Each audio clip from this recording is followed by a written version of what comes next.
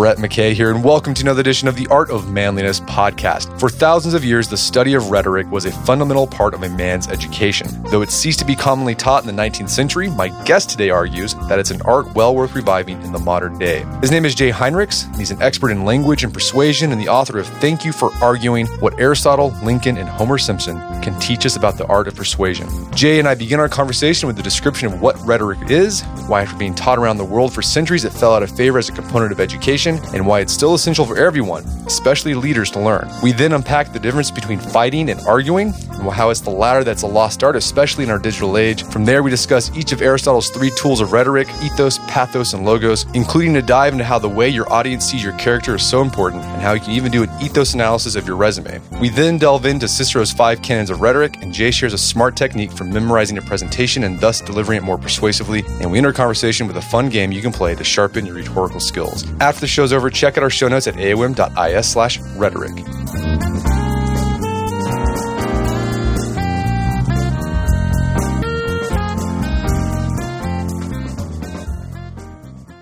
All right, Jay Heinrichs, welcome to the show. Thanks, Brett. So you are the author of a book called Thank You for Arguing. It's one of your books you've written, but you're basically you've become this expert on rhetoric. And we're going to talk about what rhetoric is here. But how did you become an expert on rhetoric? Was it something you picked up in college, or did you discover this later on in life? Definitely later on in life. I was about 30, I guess, and I was working at a college, Dartmouth College in New Hampshire, and I honestly got pretty bored in my job. I was wandering through the library in ridiculously long lunch hours. Then one day, while in the Dartmouth library, I was in this corner of the open stacks where there were cobwebs literally on the books and half the fluorescent bulbs had burned out.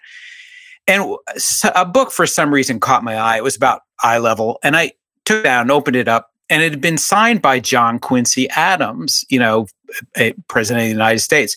Before he became president, while he was still a U.S. Senator, he gave some lectures at Harvard. And this book was a collection of his lectures.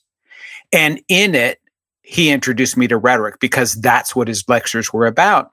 And he was telling these teenage students, all boys, to catch from the relics of ancient oratory these unresisted powers that could control humanity. And I thought, I got to get me some of those powers. And for the next, dozen years, I did everything Adams told me to do. I read into rhetoric and interviewed rhetoricians around the world. And eventually I drove my wife so crazy, she begged me to write this book. So I did. Well, so let's talk, what is rhetoric? And then let's talk about the history of rhetoric. Because as you said, you found this book written by John Quincy Adams. It was a big part of the college curriculum for a lot of Americans in the 18th and 19th century. But so talk about what is rhetoric, the definition, and then the history of rhetoric in the West. Rhetoric essentially is the art of persuasion. It's the study of how words influence people. And so we're talking about spoken rhetoric, written rhetoric, art can be rhetorical, anything that moves people. And so originally, back in the day, let's say 3,000 years ago, it was invented as we study it today by these Greek itinerant teachers who just went from island to island in Greece, teaching people how to speak well and persuade others. They called themselves sophists, which means the wise ones. They were into really good branding back then, apparently. And so along comes the philosopher Aristotle, and apparently as his last book, he wrote the textbook on rhetoric, The Art of Rhetoric, which I spent years studying. And so Aristotle has been used for centuries ever since. Now, it was taught to boys and young men exclusively. So you had to be a member of an elite to study it.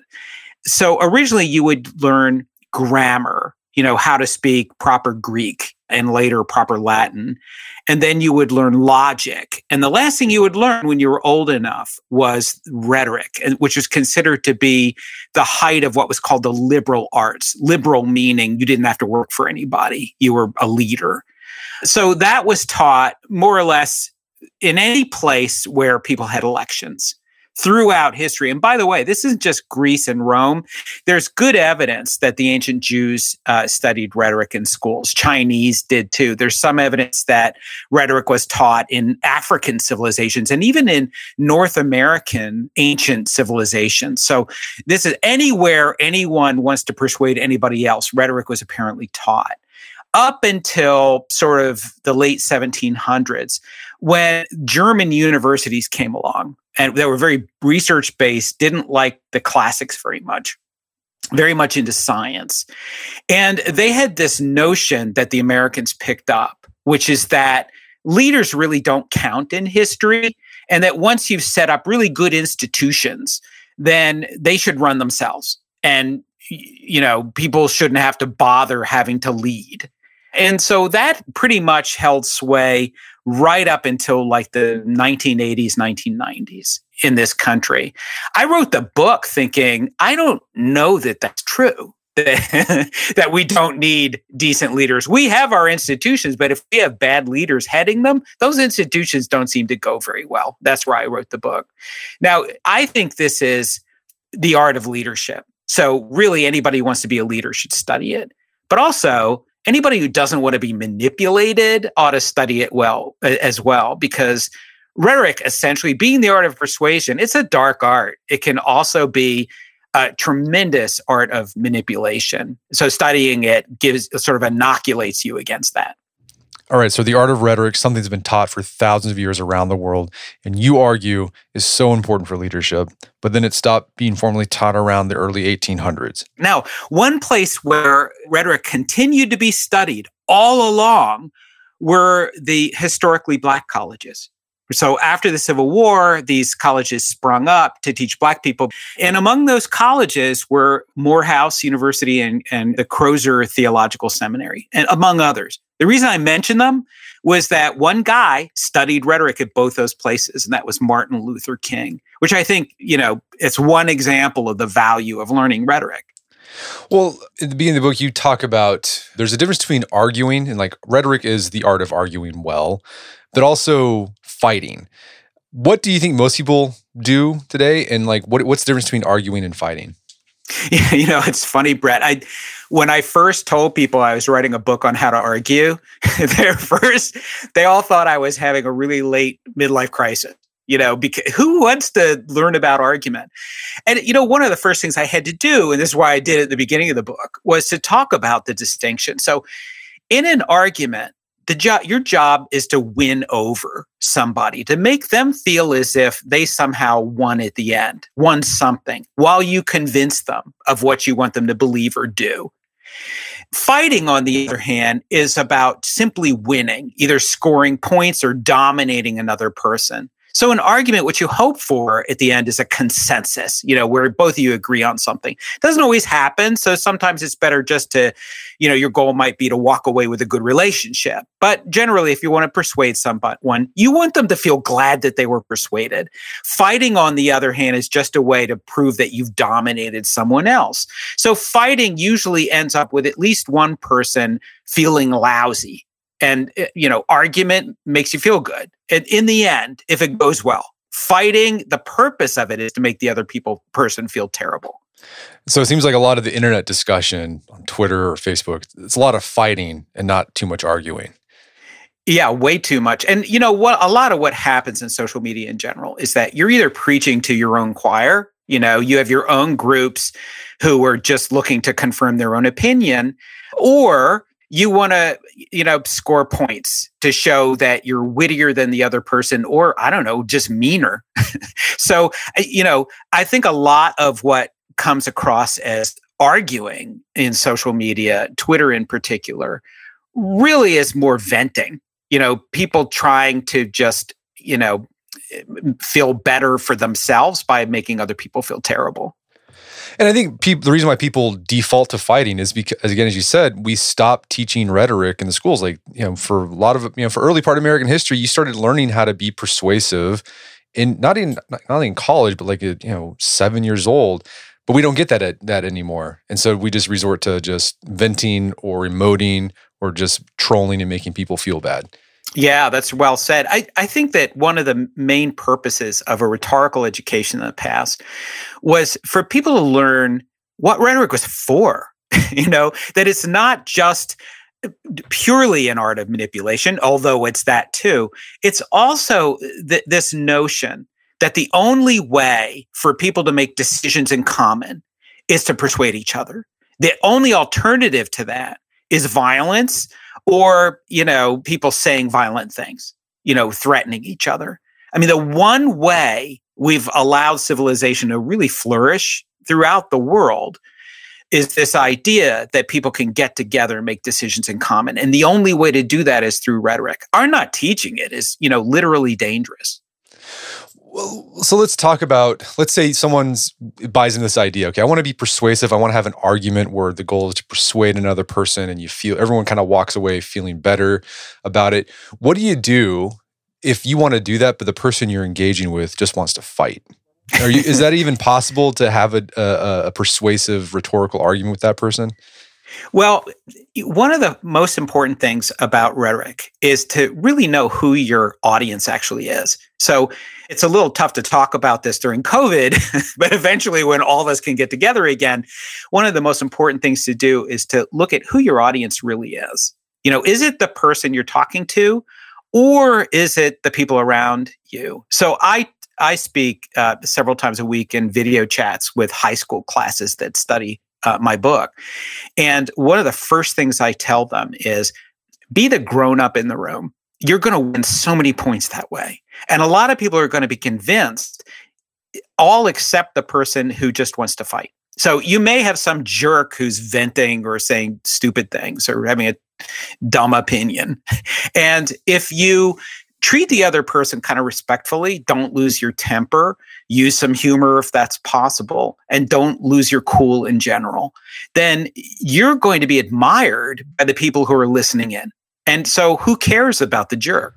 And what's interesting about your book, the tips and the insights you're getting about rhetoric, it's thousands of years old. Like what Aristotle saw over 2,000 years ago still works today. Like it's still relevant. It works for social media. It works for a blog post. It works for a video conference call. Yeah. I mean, this is the thing. Because rhetoric was developed over centuries and centuries and existed for a long time before Aristotle even wrote about it. These are people who had a profound understanding of human nature. And, human nature really hasn't changed. Social media, our media in general have changed. Yeah. But people, not so much. We evolved over 30,000 years before people even thought about, studying rhetoric. So our brains are what they are. And I think we have to sort of go with that, to understand that these people really, really did know what they're talking about. Now, when I was studying rhetoric, I branched out into, there's lots of really good modern rhetoric, which is more about people's sense of shared identity, which the Greeks weren't quite so much into. But also I studied neuroscience, linguistics, sociology, and there's a lot of really good research, behavioral economics, that confirm a lot of what the ancient Greeks and Romans were talking about with rhetoric. So you mentioned you've got to think about your audience when you're thinking about rhetoric, and you make the case, and I think Aristotle makes the case too, that there are three main goals a speaker can possibly have for his audience. What are those three main goals? Well, they're sort of in ascending order of difficulty. So the easiest thing to do is to try to change someone's mood. So one of the things to look at is the person you're trying to persuade or the audience in general, are they in the mood to be persuaded in the first place? And if they're not, can you change that mood? And so I go into behavioral economics on this, which has this concept called cognitive ease, which means if a person is relaxed, feeling in control, ideally smiling, then they're more likely to be persuadable. So mood is one thing. That's the easiest thing to change in somebody. Harder is to change someone's mind, on a particular issue. Even if it's a family kind of thing. Do we go to the mountains or the beach two summers from now when we all have vaccination? The third and hardest thing is to actually get someone to act or to stop acting. So you see all these concerts that are held to get young people to vote. rock the vote, that kind of thing. But time after time, people will show up for the t-shirts or the concerts or whatever online now and then not vote. So, you could change their mind about wanting to vote or to vote for a particular person, but getting them actually to show up at the polls, that's hardest of all. And so that takes a different set of tools, and they're a lot harder to do. Now, often what happens is you start with a mood, you change the person's mind, and then you try to get them to do something or stop doing something. I would add a fourth goal, which is relationship. A lot of times we make the mistake, especially when someone's confronting us and we get that fight or flight instinct, to think we need to fight back, simply to fight. And, or on the other hand, you may be upset or have a really strong opinion. More often than not, maybe you ought to think about whether to walk away having someone like you or, to get along with somebody. Think first about whether you can get along with the other person. And that may be your best goal of all. All right. So 3 possible goals for an audience. You're going to either change their mood, change their mind, get them to take action, or just simply get along with them, which could help with all 3 of those other goals as well.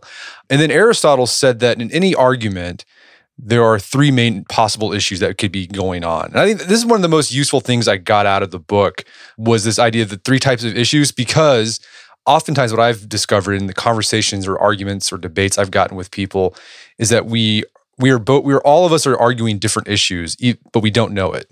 Yeah, it's so true. So what Aristotle did, and I think this is really brilliant, is he organized those issues around tenses, past, present, and future tense. And so the rhetoric of the past tense, when we use the past tense, what happened in the past, he called forensic rhetoric because it has to do with forensics about, crime and punishment, who done it and how should we punish them. Then the present tense, he called demonstrative rhetoric. It's often called sermonic rhetoric because it's the language of sermons.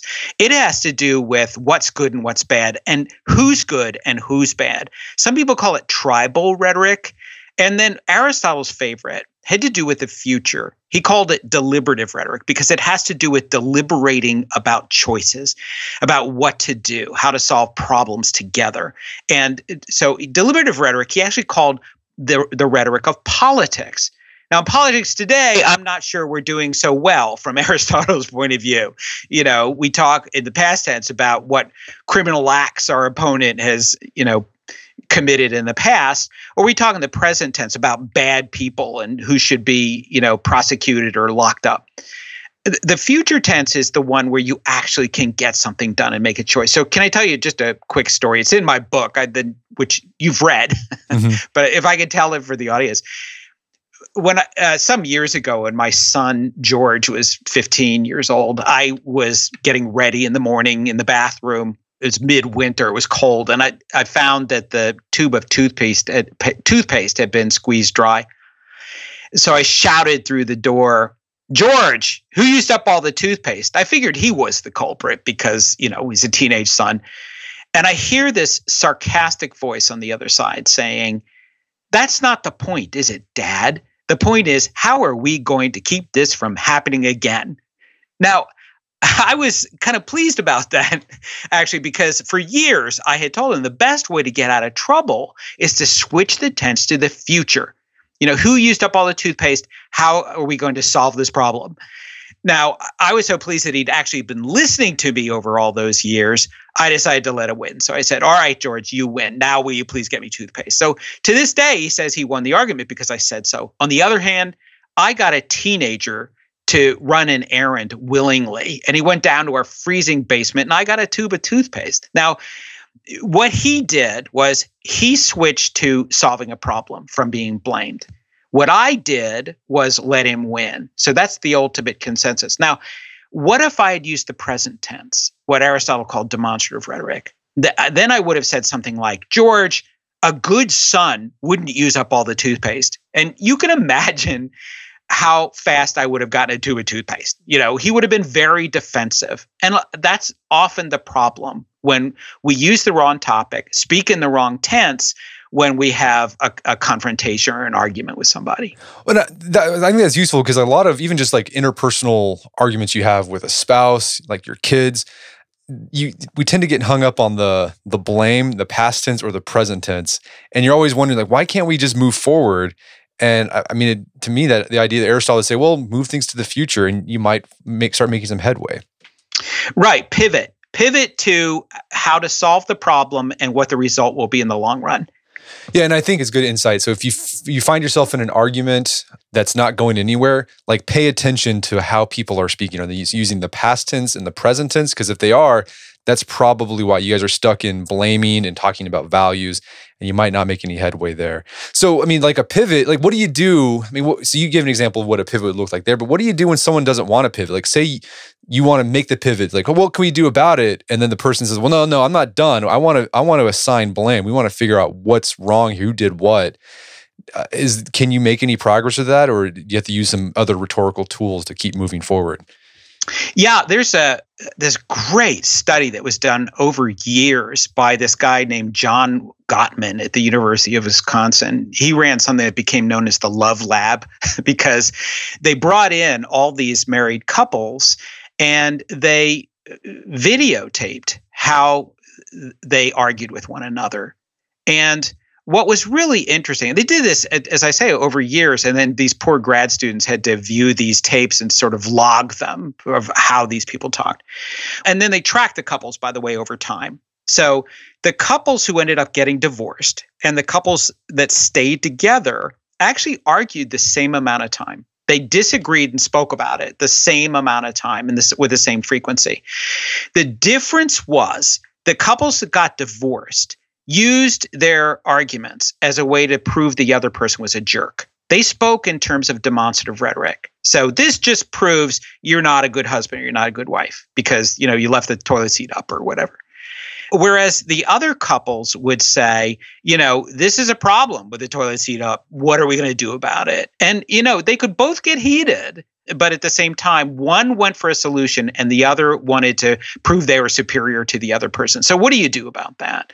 That kind of thing. How do you turn it so that the relationship survives? Maybe that's your first goal. So you can say, if you're the one who's being blamed in the past tense or being called a name of, to show what an idiot you are or, how lame you are, the best thing to do is to say, you can call me this, but that's not going to solve our problem here. I mean, basically, all you have to do is say, that's not going to solve our problem. Let's talk about how we're going to do that. Now, often what happens, though, is that you have to go back to what your goal is and say to yourself, is this person so angry she won't listen to me? Should I be changing the mood a little bit? And to do that, you have to really acknowledge that the other person feels bad. And so what men are bad at is apologies, and that may have to come before anything else. Well, it sounds like you might have to concede. Like, okay, let's just say I'm a jerk. And that's hard for people to do because it's like, well, I'm not a jerk. I don't think I'm a jerk. But Aristotle would say, well, sometimes you got to make a concession to achieve that higher goal of moving forward and causing a change. Well, a lot has to do with whether you actually are at fault, right? So, suppose you did do something thoughtless. One of the things to do is not just say you're sorry. When you say it, by the way, look as sincere as you can. But what you should also do is to say, you know what? I want to do right. I'm the kind of person who really believes in doing the right thing, whatever that is. And then say, let's talk about how this isn't going to happen in the future. And that's, obviously if something happened that's really serious and upsetting. Now, suppose though you're innocent, then you can say, look, call me whatever name you want, but let's talk about how you and I are going to get along together and sustain our relationship. Use the kinds of terms that might appeal to this other person and work on the relationship alone. Either there may not be a problem to solve. If there's a problem to solve, switch to the future. If not, think about the relationship. Gotcha. So you try to switch to the future, give people a choice. People like thinking about choice. Choice makes people feel good, feels like they have a sense of autonomy, and that's where problems can actually be solved. We're going to take a quick break for a word from our sponsors. And now back to the show. So another thing Aristotle said that I think is still relevant today, still works, is that there are basically three primary, we can call them tools of rhetoric. There's ethos, pathos, and logos. So can you walk us through each one sort of big picture and how Aristotle saw that they'd fit together? Yeah, really important. So ethos is your character as your audience sees it. It's what they think of you. So whether they like or trust you. Pathos has to do with mood, what mood the audience is in and what tools you can use to change that and to use it to your advantage. And then there's logos, which has to do, it's often translated as logic, but it's a little bit more than that. Now, each one of these tools all has to do with the audience itself. So logos, logic, really isn't about facts necessarily. Research shows consistently that if you throw facts at people, they're likely to just get more entrenched in their own opinion. So pure logic and reciting facts don't work all that well. Instead, look at the beliefs and expectations of the audience, not what the facts are, but what does your audience believe, and think about how to use that. Pathos has to do, as I say, with the audience's mood. Ethos has to do with not who you are so much as what your audience thinks you are, and you might be able to change that as well. So now, Aristotle invented logic. And yet he said, and he just sounded so sad when he wrote this, that logic is not the most persuasive of those three tools. He said that ethos is. Whether someone likes and trusts you is much more important in determining whether they'll follow you. So if you are someone your audience thinks is one of the tribe, maybe a slightly improved version of it, like a leader, then they're much more likely to be persuaded by you than any kind of logic you're going to use on them. Well, let's talk about ethos in particular in detail here. So Aristotle thought in order to have ethos, your character, you had to develop rhetorical virtue. And again, Aristotle wrote a whole book about virtue ethics, the Nicomachean Ethics. And it sounds like he took that idea and integrated it into his idea of rhetoric. But it sounds like he has an idea of it's almost like rhetorical virtue. So for Aristotle, what does rhetorical virtue look like and how do you develop it?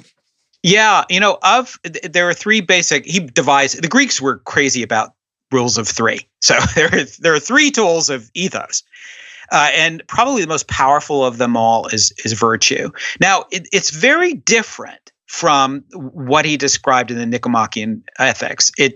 Rhetorical ethos, as you hinted, really has more to do with the audience's values and whether the audience thinks you uphold those values. So he used this sentence that took me years to try to understand, and I think I'm kind of getting it. He said that virtue is a matter of character. Okay, it's, your expressed character, what the audience thinks of you, dealing with choice. So it's how your character influences the choices you make, lying in a mean. And I think what he meant by that is the choices your audience sees you make, not just for the moment, but throughout your life, should fall between something that's completely reckless and something that's, too cautious.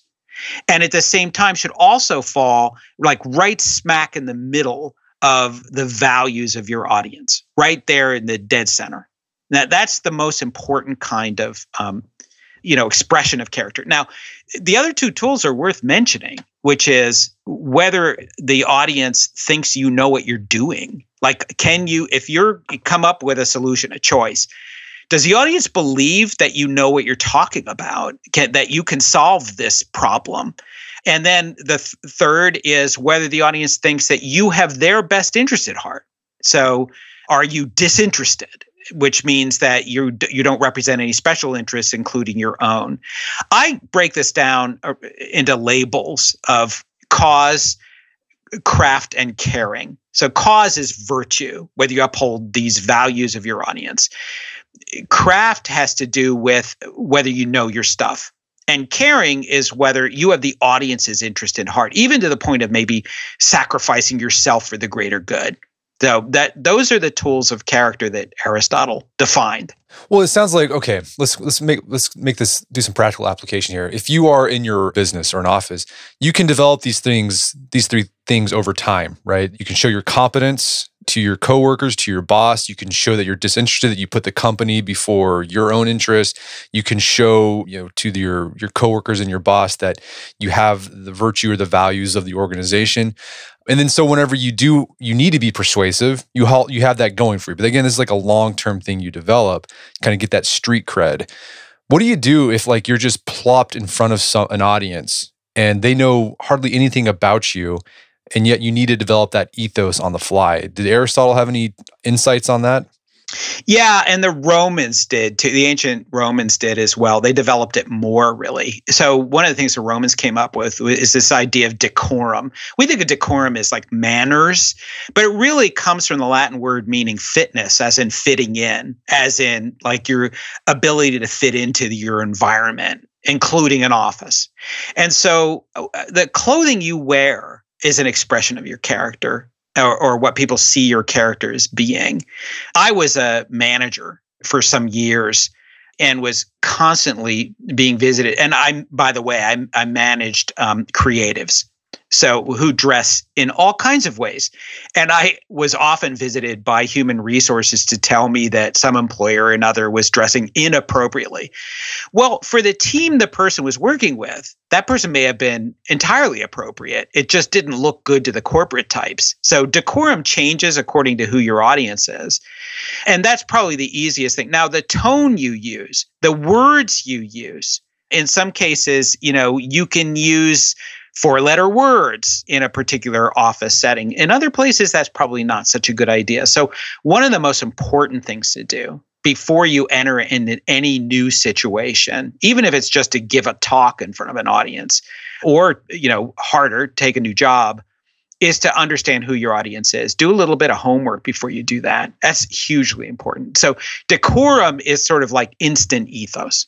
Well, it sounds like we see politicians do this. When we had state fairs about this time, they would go to Iowa or something and be like, "Oh, my grandpa's from Iowa," and they would try to make that connection and they were basically doing ethos on the fly with their audience. Yeah. In fact, one of the problems that Hillary Clinton had when she was running in the last presidential election was that, I don't know whether she did this consciously or not. I bet she didn't. But when she was speaking in front of a Southern audience, she would change her accent. And the problem with that is, if it was just the audience, that might have been fine.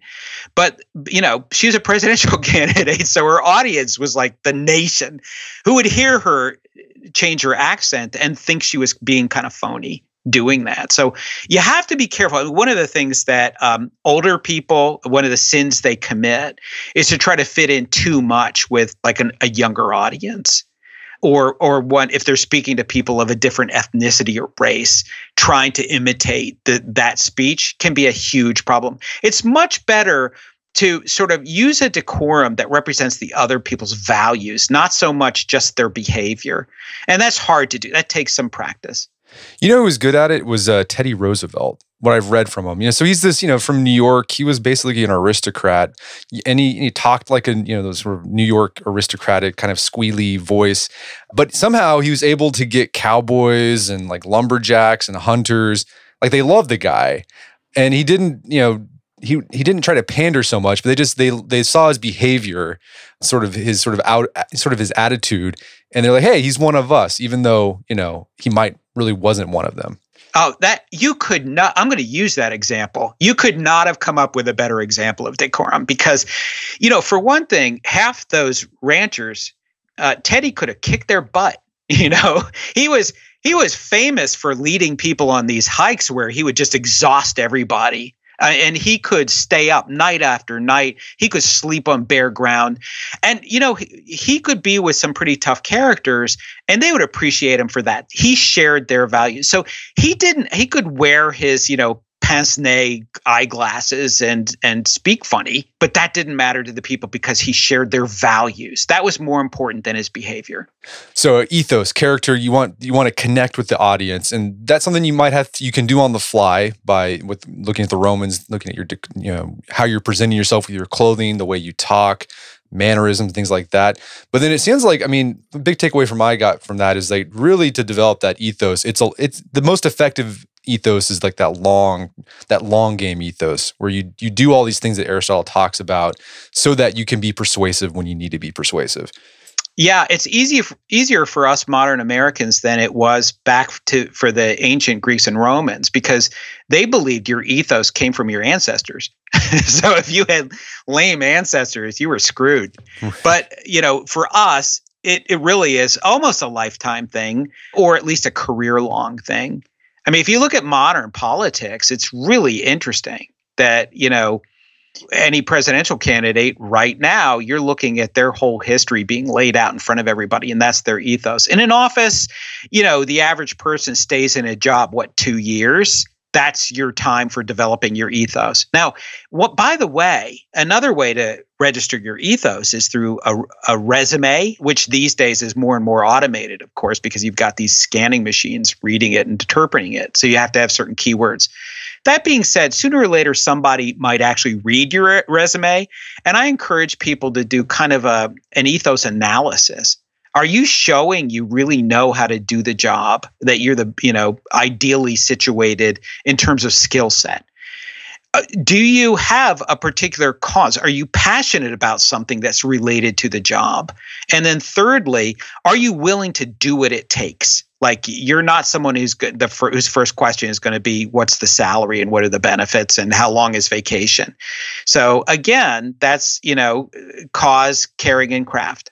If you can make sure your resume reflects that, that's your ethos on paper. And I was going to say, you also got to think about how you present yourself online, because, as you said, it used to be like you didn't have, you don't have to worry about what you did when you were a teenager. Now you do, because people, when you're 20, 30, if you posted something on Facebook or Instagram when you were a kid that was stupid, that might come back and haunt your ethos. Oh boy, is that true? And we see it all the time. One of the things that I tell, especially young people who are on social media all the time, think of your audience. It's bigger than you know. And it also lasts forever. So you have to think, you're thinking about 2 or 3 people when you post that hilarious picture of you at a party. But now think, this could be seen by tens of thousands, millions potentially, people. And it could be seen by millions of people 30 years from now. Think in terms of your audience expanding into eternity, and then think about whether it's a good idea to post that picture. One of the people, and we're prime for this. We evolved in very small groups of humans.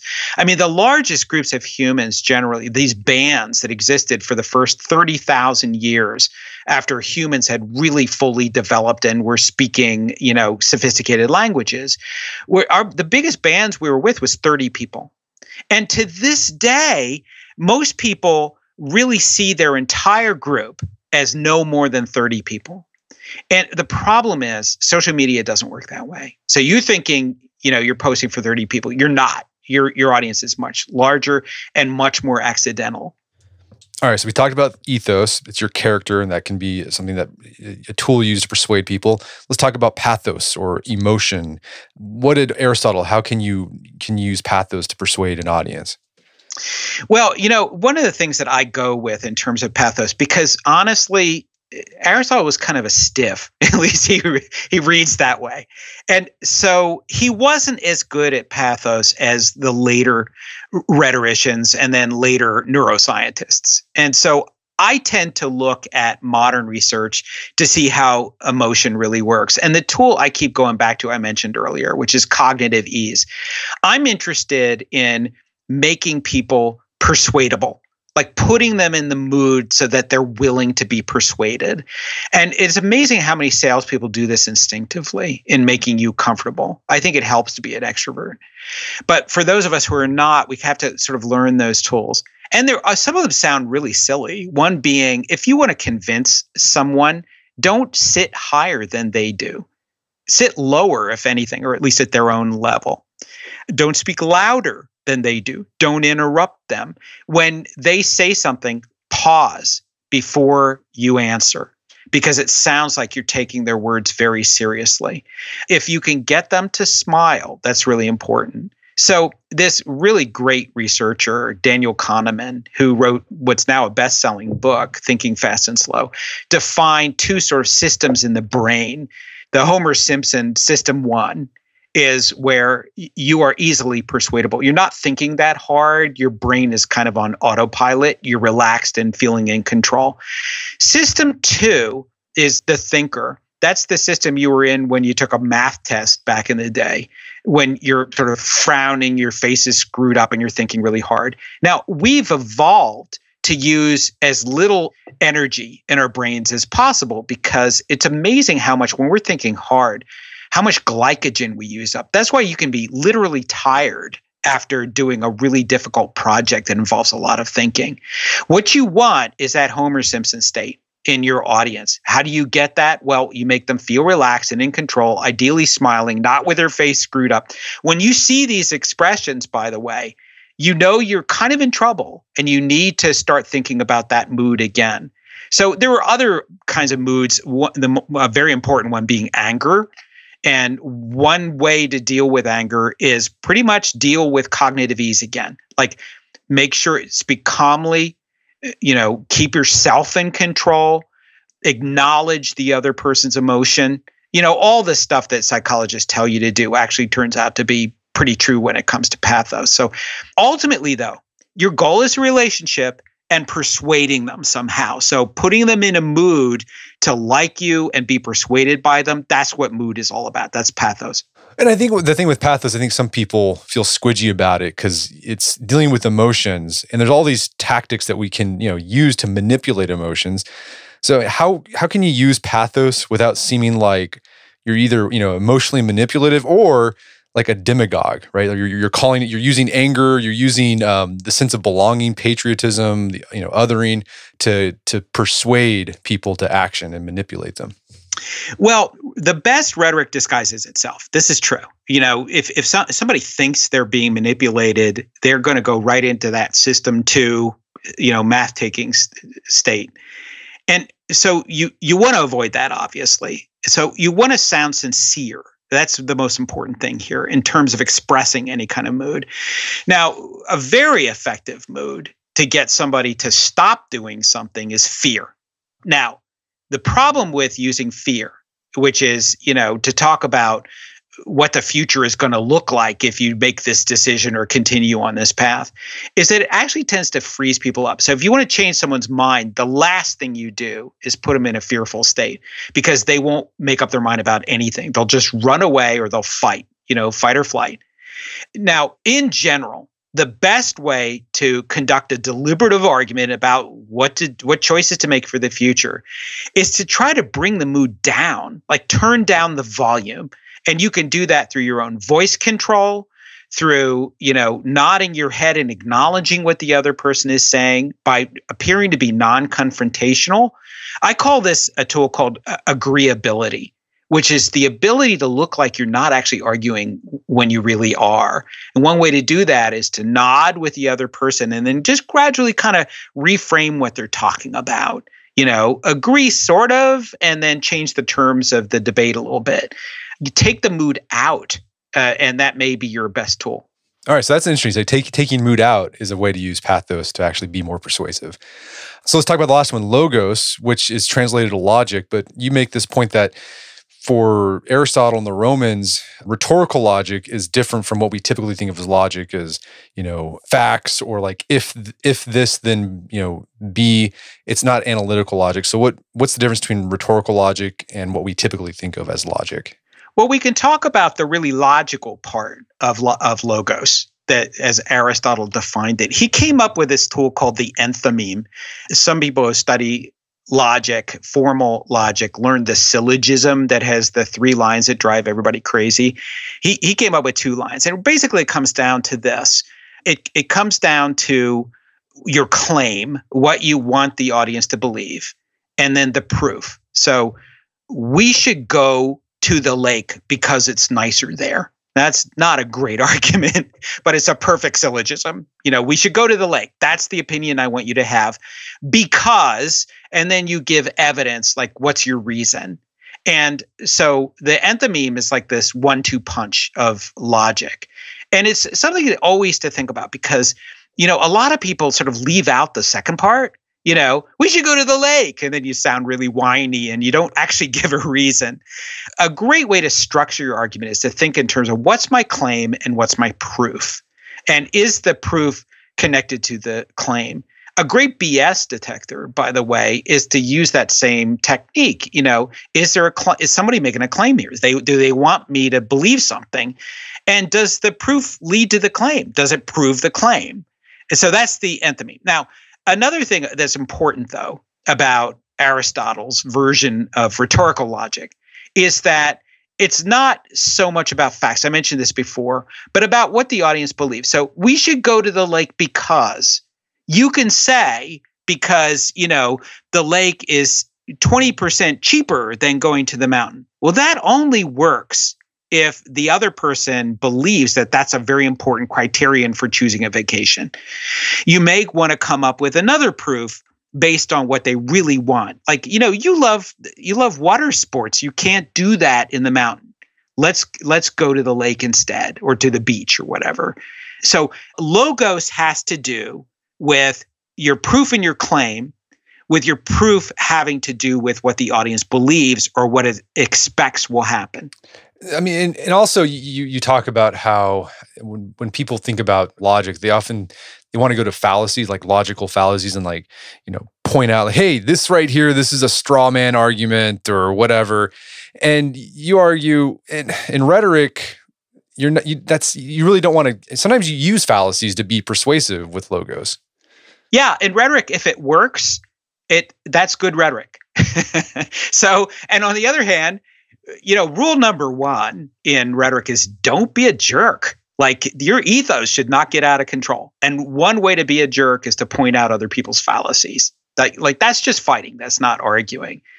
Now, you can use some fallacies work absolutely great on audiences who are not very well trained in logic at all. And so one of the things about rhetoric is the ethics are really kind of up to you. But like, rhetoric will work for evil as well as it will work for good. And this is why, so this idea of logos, rhetorical logic, this is why Socrates wasn't a fan of sophists, because he took part in dialectic, where his goal with the discussion with somebody was like, we're going to find out with logic, like, what is true. And people who are dealing with rhetoric, they're not so much concerned about, they are concerned about truth, but like their main goal is persuasion. Yeah, well, the irony of Plato, who, essentially was Socrates' ghostwriter and maybe inventor for all we know, is that, he wrote a couple of dialogues against rhetoric using every rhetorical trick in the book. So, I mean, he was officially against rhetoric, but he was happy to use it. Yeah, he was fighting fire with fire. So yeah, those are like Aristotle and the Romans' big idea of like, so think about your audience, their goals, the use of tenses, and to figure out what the issue of an argument is, and these like pathos, ethos, logos. If you think about those things, that can really help you start talking and making arguments. But then also, something that's really useful from classical rhetoric that's still useful today, it came from a Roman. It was Cicero, and he had this idea of the 5 canons of rhetoric. What is that, and how can that help people be more persuasive? Well, it's really good if you're making a presentation or shooting a video or something like that. And how much you use it is really, it appeals to some people and not so much to others. So he came up with these canons: invention, arrangement, style, memory, and delivery. Thank goodness I could think of all that. Invention has to do with, it's interesting. Invention, the Latin for invention is inventio, which is where we get the term, obviously. But it doesn't just mean making stuff up. It also, inventio also means discovery. So one of the things you do before you start any kind of presentation or speech or whatever is to not just come up with your thoughts, but also do your homework. So inventio has to do with discovering the best means of persuasion. That's Aristotle's term, but Cicero quoted him. So arrangement then has to do with how your thoughts are going to be arranged, what order you put it in. And Cicero came up with a kind of nice outline that works for any kind of speech. We can get to that in a minute if you want, but we can move on to the other canons. Invention, arrangement, style has to do with whether you're using terms that are suitable to the audience. That's where your decorum fits in, but also has to do with how vivid your expressions are, whether you're getting your audience to pay attention through either the beauty or the strength, of your language. Memory is really interesting. That's, the fourth canon. It has to do with your ability to deliver a speech without looking at your notes. And the ancients were big about memorizing things. It's one of the things that kids were taught. And one of the things they did was, some people have heard of the memory palace, which is where you invent this kind of building in your head and you fill it with things that remind you of what you need to know. Well, the ancient Romans in particular, starting at like age 12, would create these memory palaces that were more like shopping malls. I think they were like all at one level, but they would have these rooms that they would fill with symbols they would remember. And because these were adolescent boys who were learning this, a lot of those symbols would be pornographic. So they definitely remember them. So instead of memorizing a speech, they would think of a route to take through their memory palace, picking up these expressions, quotations, tropes, whatever would work. And then what would happen in the middle of a debate, they wouldn't be thrown off course. They would simply reroute their path through this memory palace. And so memory for them was really like a lifelong development. Now, one of the ways I talk about memory, sorry, I'm stuck on this, but I just can't help it because it's so much fun.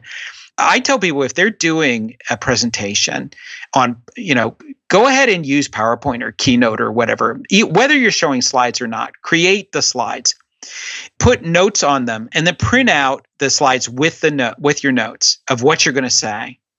Then arrange them the way you want. That's arrangement, slide by slide. So print out each one of these things. It may be as like separate pages if you're willing to use the paper. Then print it out again, only this time without your notes after you've read it a million times, and see if the pictures themselves can trigger what you say. And just go through that a bunch of times. And what you're doing is you're enforcing different parts of your brain to remember what you want to say. And then, if you can, see if you can go and deliver this talk without the slides or the notes. And people will love it because it's such a rare commodity these days. Last of all is delivery, or in Latin, actio, which means action as well as acting. And that is how well you can deliver this talk. And that's why I dwelt so long on memory, because memory has a lot to do with it. I hear young people all the time giving talks, in video or whatever. When they're reading something, the kids who get the straight A's will read a mile a minute. They associate really good speech with how fast they can go. And, for a geezer like me, I can't understand a word of it. And it also is just not very authentic sounding when they do it. So one of the ways to deliver to a modern audience, especially if you're using something like a teleprompter, is, slow down and sound sincere at the same time. That's delivery. So invention, arrangement, style, memory, and delivery are the 5 canons. I think it's great. I mean, it's, again, thousands of years old. It still works if you have to give a TED Talk. This is going to work for you. Absolutely. And, I can't stress this enough.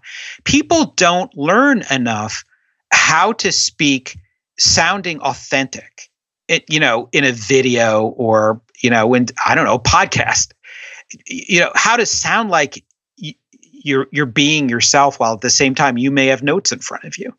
And that takes practice. It just doesn't just, I think we have this idea of authenticity that it just, you'll rise to the occasion. It'll just, whatever naturally comes out of you will be, that's what you need to do. But no, actually the good people who are good at rhetoric, good at speaking, like they practice over and over again to hone in on how they present themselves. Oh, that's so true. And this stuff is really hard. I try to get better at it every year. So your book, I mean, what I love about your book, it's so comprehensive. We talked about sort of the big picture. I'm hoping people have a big picture idea of what is involved with rhetoric. But in your book, you go into like details of little tools you can use to even be more persuasive. And one of the more useful, I mean, not everything was useful, but one of the things I thought was really useful at the end of the book, you provide sort of like games that people can use on a daily basis to fine tune the rhetorical ability. Is there one or two that you think it's a lot of fun, but also really useful for someone who wants to start improving the rhetoric game today? I'll tell you one that is hugely popular, or was back when I could speak in front of live audiences. I would call someone up for the audience, and you could do this at home. It's really easy. It's called the dice game. And you can make this up yourself, or you could simply go to my website, Thank You for Arguing, and you'll find it there. What you do is there are 5 types of audiences that could be single people, like, a priest or a nun could be one, a firefighter could be another, a college professor could be another, and so on. And then the other side is stuff you want to sell them. So, which would be a ball of twine, say, or a baby goat, or, you can make stuff up. So in the one column is particular kinds of people. On the other column is the stuff you want to sell them. So roll 2 dice, and the first die is the audience, and the second die is what you want to sell them, whatever their product is. People give the most unexpected kinds of presentations with this. I will call up people from the audience, and generally it's people who are goaded by their friends who want to embarrass them. They get up on stage and they give the most amazing persuasion, and it's absolutely hilarious. Like, a resentful teenager is, I think, one that's listed in ArgueLab. And sometimes you'll get somebody coming up and trying to sell a baby goat to a resentful teenager and using the most amazing argument you can imagine. It's, it's super fun, but it also really helps people understand what argument and persuasion in particular is all about. All right. So you mentioned your website. Thank you for your arguing. Anywhere else people can go to learn more about your work and the book? Yeah. The most useful website, I have really too many, I'm bad at this, but the one I put the most effort into, because I originally developed it for students, is arguelab.com. Argue as in argue, lab, all one word, .com. And that's where you'll find the exercises and stuff like that. Otherwise, I'm hashtag Jay Heinrichs at all the fine social media places. Fantastic. Well, Jay Heinrichs, thanks for your time. It's been a pleasure. Brett, this is so good. You asked the best questions. My guest today was Jay Heinrichs. He's the author of the book, Thank You for Arguing. It's available on Amazon.com and bookstores everywhere. You can find out more information about his work in the book at his website, arguelab.com. Also check out our show notes at aom.is/rhetoric, where you can find links to resources where you delve deeper into this topic.